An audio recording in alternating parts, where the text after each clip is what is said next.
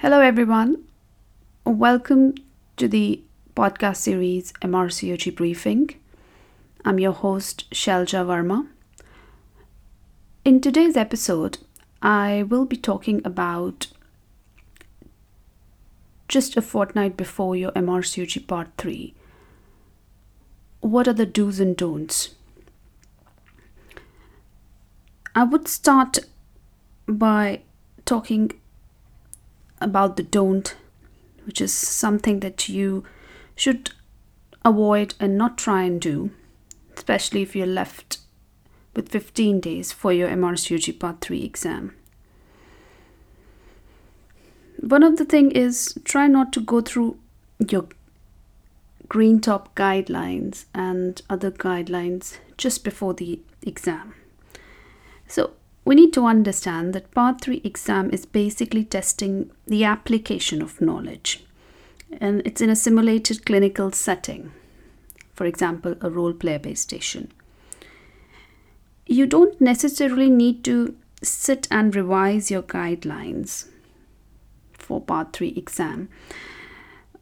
Instead, you should be able to reproduce the information that you've already gained during your MRCOG Part 2, and you should be able to communicate that in a given clinical scenario.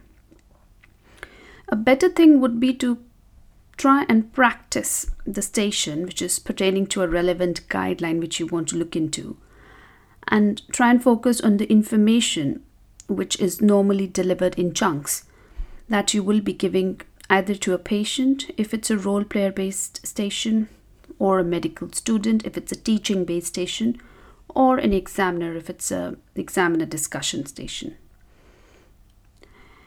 A good idea instead would be to go through your consent advice section in that time frame, which is given in your RCOG website, as that information is something you would need to know, and it comes handy for a teaching station or a consent taking station where you are consenting a role player.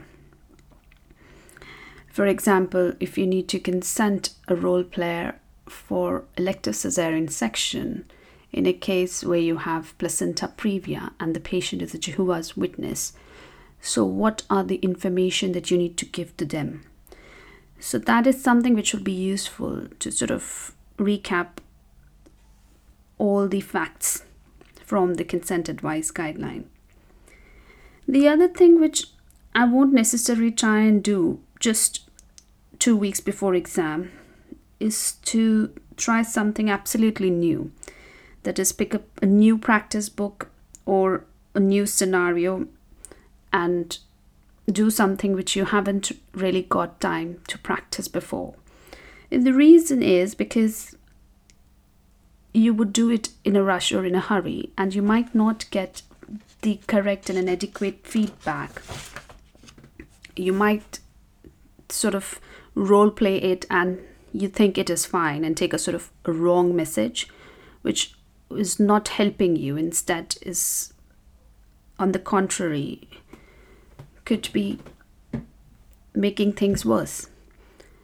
Instead, what you could possibly do is you could work on the stations or scenarios which you have already done and you found them difficult or challenging, and you could kind of practice those stations.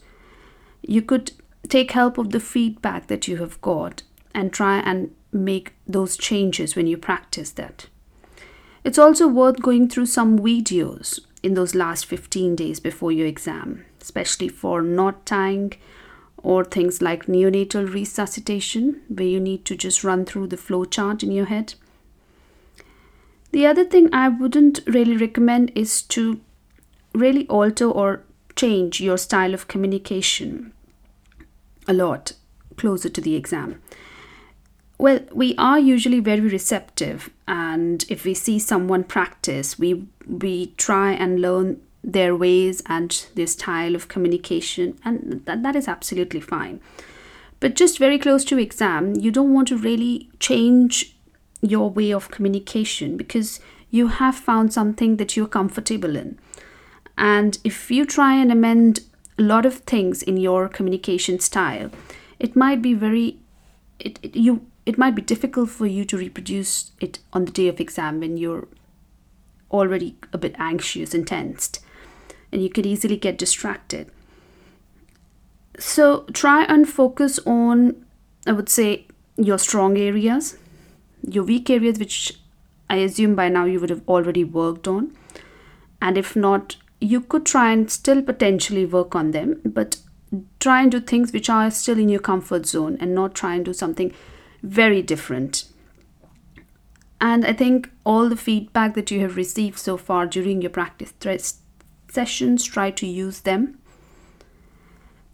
If you didn't get much time for your part 3 preparation because obviously of the circumstances, especially to the level of your satisfaction, then don't worry. Just keep your calm and try not getting anxious, especially on the day of exam. What is most important is that you say to yourself, I'll be fine, I'll be just fine. And perform the stations that you have already practiced. Try and perform them well. The other stations which you haven't practiced, something which has come up new, you could always work on the communication and score on that aspect, along with keeping in mind the patient safety points.